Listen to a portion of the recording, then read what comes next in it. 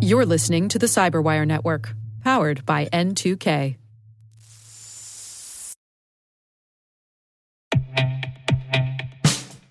And now, a message from Cyberbit. Mastering cybersecurity is like mastering a sport. You build muscle memory through rigorous practice, then you train as a team to foster cohesion while operating under pressure. Like athletes, cybersecurity professionals thrive on hands-on simulation. But traditional courses, certifications, and open-source labs won't build you a winning team. You need Cyberbit.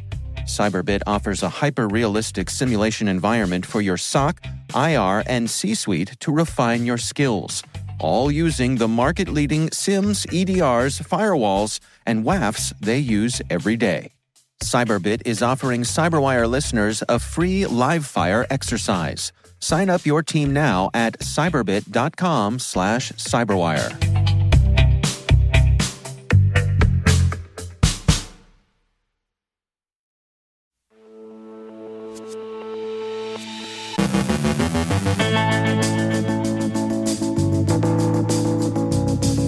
The Log4shell vulnerability is trouble, and its remediation isn't going to be quick or easy. In India, Prime Minister Modi's Twitter account was hijacked. Official Brazilian COVID vaccination databases are stolen and rendered unavailable. Extortionists claim to have taken sensitive proprietary R&D information from Volvo. Phishing sites appear and vanish in a matter of hours. Rick the Toolman Howard expands his cast of characters. Robert M. Lee from Dragos shines a light on solar storms and risk management. And sentence is passed in a case related to the Kelehos botnet.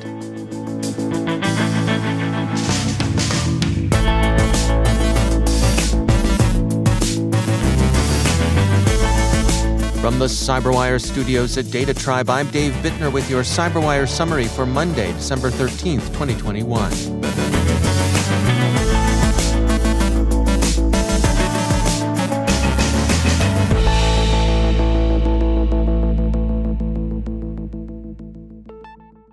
Organizations and security agencies have spent the weekend grappling with a vulnerability that's proved to have wide-ranging implications.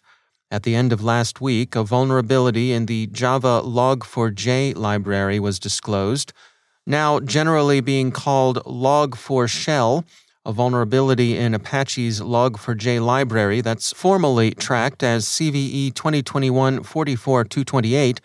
The effects are serious, widespread, and difficult to mitigate. NIST describes the problem as an attacker who can control log messages or log message parameters can execute arbitrary code loaded from LDAP servers when message lookup substitution is enabled. The problem lies in the lookup function, security firm Sophos explains. Apache describes the function and how it might be exploited in its logging services blog. The vulnerability could give attackers a means of controlling a server, executing whatever code they might choose to execute. In its useful overview of how exploitation works, security firm Sygenta credits researchers at Alibaba with discovering the flaw in November and then responsibly disclosing it to Apache. That's why upgrades to Log4j were out by the time the vulnerability was disclosed last week.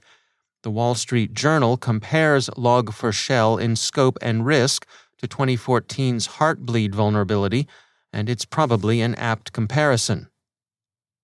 Log4shell has by now moved beyond the proof of concept stage and is being actively exploited in the wild. Widespread exploitation appears to have begun only after the vulnerability was publicly disclosed, but researchers at both Cloudflare and Cisco Talos say they saw signs of an exploit in the wild some 9 days before the disclosure. It was minor and not widespread, but someone was on to the vulnerability before proofs of concept were out. Since the disclosure last week, white hats have developed proofs of concept and black hats have weaponized the vulnerability and used their exploits in the wild. So, exploitation of what amounts to a software supply chain issue isn't unified or systematic, the work of any single threat actor, but is rather distributed and opportunistic. All of the Five Eyes have issued warnings about Log4shell, as have other allied cybersecurity services. Their advice is consistent, the flaw is serious, and enterprises should take immediate steps to mitigate their risk. Cybersecurity and Infrastructure Security Agency Director Jen Easterly on Saturday wrote, in part, quote, "This vulnerability, which is being widely exploited by a growing set of threat actors, presents an urgent challenge to network defenders given its broad use. End users will be reliant on their vendors, and the vendor community must immediately identify, mitigate, and patch the wide array of products using this software. Vendors should also be communicating with their customers to ensure end users know that their product contains this vulnerability and should prioritize software updates." End quote. Britain's National Cybersecurity Center warns that it's detecting active scanning for the vulnerability and singles out 5 Apache frameworks as particularly at risk: Apache Struts 2, Apache Solar, Apache Druid, Apache Flink, and Apache Swift. The Australian Cybersecurity Center tells affected organizations that it's standing by and available to render assistance. The Canadian Centre for Cybersecurity urges immediate patching, and a number of Canadian government sites are taken offline. The reaction was especially quick and thorough in Quebec, where the province's Ministry for Government Digital Transformation has, according to CBC, shut down almost 4,000 websites as a precautionary measure. The responsible minister, Eric Kerr, explained the decision, saying, "We were facing a threat with a critical level of 10 out of 10. According to the new protocols by the head of Government Information Security, that rating automatically calls for the closure of the targeted systems." CERT-NZ in New Zealand is also urging their users to protect themselves. Germany's BSI, in its alert, emphasizes both the severity of the risk and prospect of remote code execution. The BSI rates the risk red, that is, of the highest severity. France's CERT-FR warns that the issue is already undergoing exploitation in the wild and urges users to upgrade to the latest version of Log4shell as soon as possible. The Swiss Government Computer Emergency Response Team, like the NCSC, offers advice on what to do when patching is impossible or impractical. It adds a list of indicators of compromise, and it also has a clear description of the exploitation kill chain that defenders will find useful. And the Netherlands NCSC has posted a comprehensive list of affected software. The CyberWire has a summary of the vulnerability and how organizations are responding to it on our website. Elsewhere in cyberspace, the usual crimes, vandalism, and larceny, both petty and grand, continue. Indian authorities are investigating the hijacking of Prime Minister Modi's Twitter account, the Wall Street Journal reports. The motive appears to have been relatively frivolous.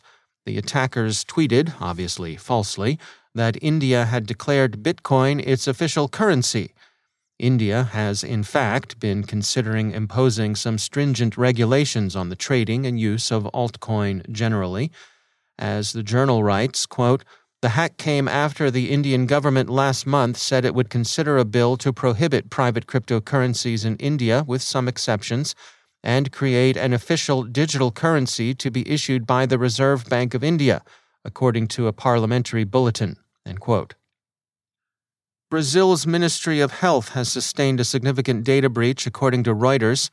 The attack hit Friday, and police are investigating. A group calling itself the Lapsus Group claimed responsibility, telling the ministry that its data had been copied and then deleted.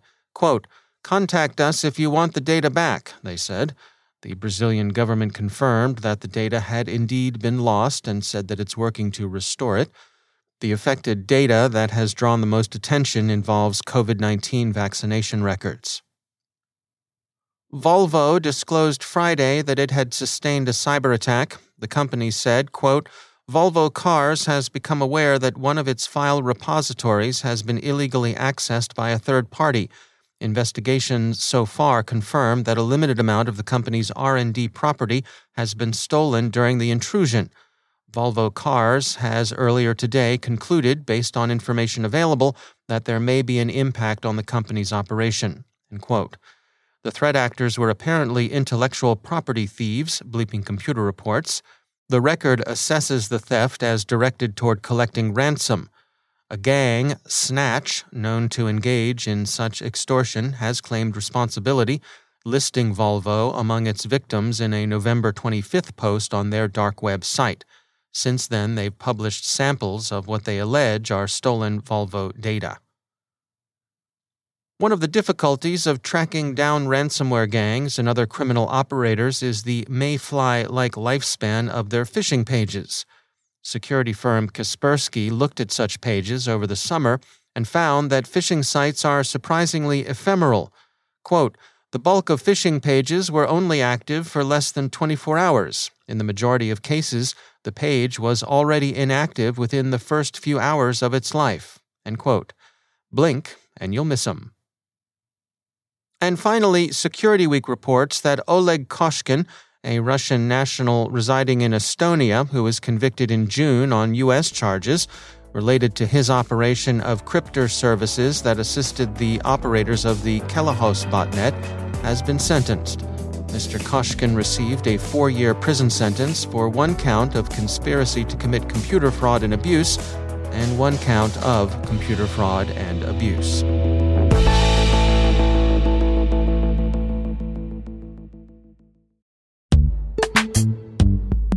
Every day, your IAM tech debt grows. Your multi-generational services struggle to work together. Building an identity fabric can fix this. It makes all your identity tooling stronger and allows you to connect any app to any service you want to use, with zero coding, zero maintenance, and zero app downtime. Strata's identity orchestration platform separates the identity logic from your applications, so you can optimize existing IAM tools and manage them in a single control plane. Now, every vendor, standard, and architecture work together. In short, building your identity fabric means you can secure your non-standard apps, keep your complex access policies, retire outdated IDPs, and modernize in record time. So build your fabric with Strata Identity and get rid of tech debt for good. Visit strata.io/cyberwire, share your identity priorities, and receive a pair of AirPods Pro. Offer valid for organizations over 5,000 employees. Connect today at strata.io/cyberwire.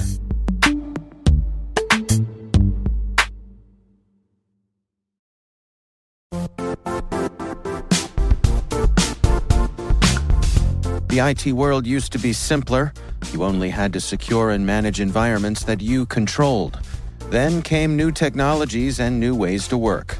Now, employees, apps, and networks are everywhere. This means poor visibility, security gaps, and added risk. That's why Cloudflare created the first-ever connectivity cloud. Visit cloudflare.com to protect your business everywhere you do business.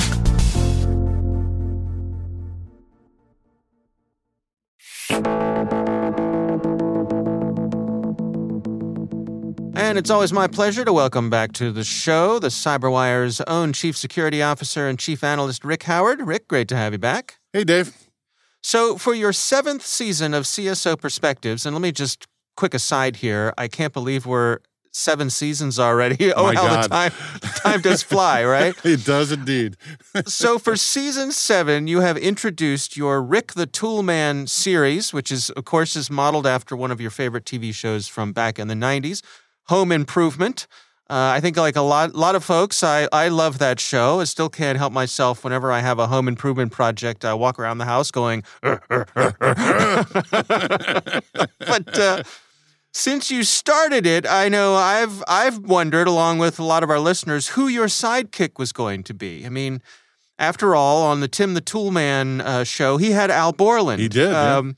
So are you going to designate an official sidekick like they did on Home Improvement? Well, it's funny you mention that, Dave, because you're not alone. The CSO Perspectives mailroom was flooded with that question and a gaggle of suggestions about who it should be. So we're not the only ones. That's kind of nice. Okay. So if that kind of esoteric TV trivia from the 90s is your thing, download the last episode of the season and find out who it is. Yeah, all right. Well, the holidays are upon us, and This week's episode is not only the last of the season, it's also the last of the year before we take a much-needed break, as I like to say, our long winter's nap for the holidays. Exactly right. And, 2021 seems like it has gone by extremely fast, right? Yeah. With all these great shows that we produce, but simultaneously, it has dragged on a snail's pace with like COVID stuff and political upheaval. Yeesh, what a year, right? But yeah. So I just want to say, Dave, that these past 12 months working with you, okay, on this daily podcast and Hacking Humans Goes to the Movies and all the CyberWire X's that we've done together, that brings a little joy into the world for our listeners and has been a real big highlight for me. And I thank you for it, my friend. Happy holidays, and I will see you in 2022.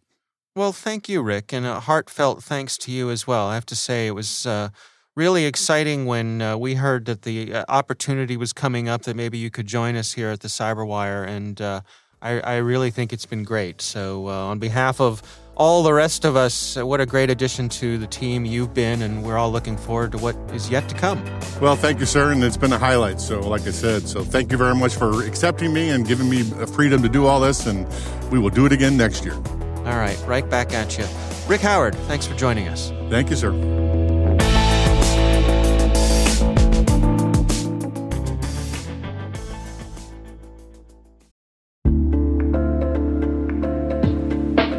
Are lengthy security reviews pulling attention away from your security program? With the largest network of trust centers, Vanta can help you streamline security reviews to win customer trust, save time, and close deals fast.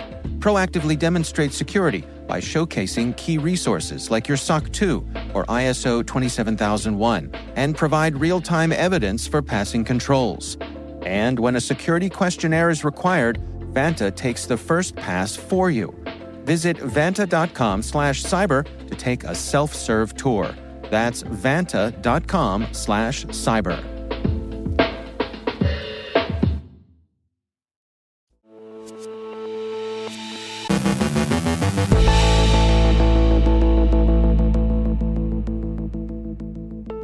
And I'm pleased to be joined once again by Robert M. Lee. He is the CEO at Dragos. Rob, it is always great to have you back. Probably once or twice a year I see a story come by, and the one from Wired came by, written by Lily Hay Newman, who I have a tremendous amount of respect for as a journalist. This article is titled, "A Bad Solar Storm Could Cause an Internet Apocalypse." These come by once or twice a year, and I just wanted to sort of check in with you to calibrate how big a deal is something like this. I think Lily did a great job on the article for my 2 cents and whatever it's worth, where it was very measured. And usually what turns me off about the EMP-style discussions is the sheer lunacy of how they're presented. It's it's not about solar storms, it's about North Korea launching a missile, but they're going to drop it just a little bit above, but they won't actually take out the capital, they just want to take out the internets, and oh gosh, calm down. But there's always some of that. But I think the article is well presented in the sense that it talks about there is risk from high altitude impact. There's from storms essentially creating EMP-like results across infrastructure. And it accurately captured that the electric system in the United States, which is usually the focus of these articles, has actually put a lot of research, development, preparation, et cetera. It will never be enough for the people who believe this is the existential crisis. But over the last decade, they've done a significant amount of work. And I like that the article talked about that there's not a lot of available data. So it's not as if people are ignoring a problem. You don't even know if what you're doing is addressing the problem just because of the lack of insights and data on this. But we're doing something and we're trying to be proactive. I think that's really sharp. The open-ended question is it related to undersea internet cables? And I think that's a perfectly valid discussion where the electric sector has done a lot to be ready for these types of events. Maybe ISPs and sort of the transatlantic internet fiber and cable has not. And again, it goes back to what can we invest to make it sort of a risk reduction that's appropriate with actually having some validation that it's going to work. And I think that's where most people get hung up. So long story short, I don't think there's many serious people that debate the efficacy of the risk and say that, yeah, there's some risk there as it relates to storms and solar projections and so forth. But I do think most people struggle, myself included, with, well, what do you want me to do against a risk without understanding what I'm going to get in return? And you could just waste a lot of resources by looking like you're doing something. I think it's an interesting case study, though, I mean, in risk management, where you have something like this that historically we know has happened, but seems to be unusual, and yet could be a major event if it did happen. So dialing all of that in, your mitigations against something that has those particular aspects, seems to me like it could be quite challenging. Yeah, absolutely. I think we've all had a master's level course over the last couple of years that people suck at risk management, right? So like it's like it's not that we're just great at this, and we all need to be prepared for black swan events and once in 100, 200 year events, and you got to be prepared for it anyways. And I think we've seen, especially relating to weather and climate and sometimes even cyber, where you're seeing, oh, that's a very unlikely thing to happen once in 100 years, and it happens like 4 times in like 5 years. And you're like, oh man, this is okay. Maybe our calculations are off. 1,000-year floods, right? Yeah, exactly. But when you're talking about winterizing an electric system in Texas, and you're saying, yeah, it's a once in 100-year storm, but we know how to do it, and we know that we'd be better off, that is a good conversation to have. And it's like, you know what? We need to invest in this. And the climate is unpredictable these days. And we can't have people dying in their homes because we didn't charge, an uplift on the rate to be able to go winterize an electric system. So there's some of those things that make sense. Again, with these kind of discussions, though, I think where people lose traction is, what would you like me to do about it, so much so that I know it's actually going to return value? And if it's hey, we don't know when this is going to happen, we don't know what the impact is going to be, and it's extraordinarily rare, and we don't know how to fix it, you combine all of those factors together, then people start turning off. And I think what some of the proponents of it sometimes lose out on is that last piece of, it's not that people are not seeing the problem that they're seeing, it's that they don't see the resolution. And I think every time you and I do an EMP-related segment, people emailing me for a week at least after, I'm like, you don't understand, Rob, and the missiles. And like, I get it. I really do understand the science behind it. I'm just saying we don't know how to solve it. So and then you ask, like, well, how much do you think would be required to put a dent in the problem? And it's like, we need $300 billion to start. And it's like, what? That is not an early investment. Right, but so I guess part of what I'm puzzling through in my mind here is, to what degree do you fund prevention, and what degree do you fund cleaning up the mess afterwards? In other words, do we prevent the lights going out, or do we help people whose lights have gone out after the fact? Yeah, I mean, this goes even to the cybersecurity discussion, right? Where everyone's always like, I want to prevent all cyber attacks. And like, we can't. And also, without detection, you don't even know what you're preventing. Without response, you never develop the right detection strategy. You got to do all three: prevent, detect, respond. And I don't think this is any bit different. There's going to be some element of detection of, hey, is there early warnings that we can establish that help us prepare, and hey, have the appropriate backup plans responsible for the situation? Is there a certain amount of response that we have an idea of what we can invest in to get things going again? Like, all of that is fair, and so I agree with you, but I don't know that we know. And it goes back to what are we going to invest? And we can do as much research as we want, but as Lily's article captured, there's not a lot of data to operate on. So it's not a lack of interest and a lack of research. It's very theoretical for a lot of these discussions. And again, that doesn't mean we get to ignore it, but it means we have to be thoughtful in how much we invest in prevention, detection, and response. Should it be all three? Yes. And especially if we don't know how to prevent it and we don't actually know what we're doing, then the response plan might be the best course of action. But if we don't know what we're preventing, then I don't know that we're going to know how to respond to it either. So we got to be thoughtful in that. And then we got to look at the other things that we could be using those resources for. Winterizing the electric system as an example, or redundant pathways as it relates to internet infrastructure, which are going to be useful in a lot of situations. And maybe they benefit this situation, maybe they don't. But I don't think we can look at investments to be done by countries and their citizens in isolation of the other investments that need to take place.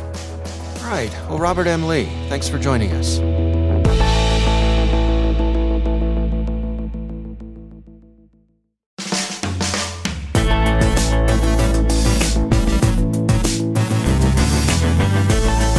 And that's the Cyberwire.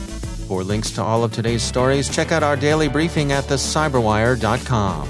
Don't forget to check out the Grumpy Old Geeks podcast, where I contribute to a regular segment called Security. I join Jason and Brian on their show for a lively discussion of the latest security news every week.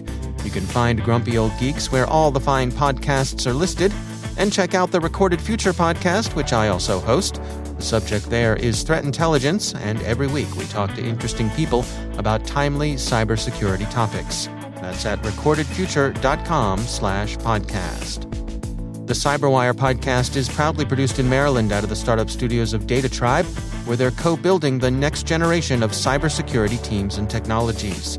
Our amazing Cyberwire team is Elliot Peltzman, Trey Hester, Brandon Karpf, Puru Prakash, Justin Sabi, Tim Nodar, Joe Kerrigan, Carol Terrio, Ben Yellen, Nick Valecki, Gina Johnson, Bennett Moe, Chris Russell, John Petrick, Jennifer Iben, Rick Howard, Peter Kilpie, and I'm Dave Bittner. Thanks for listening. We'll see you back here tomorrow.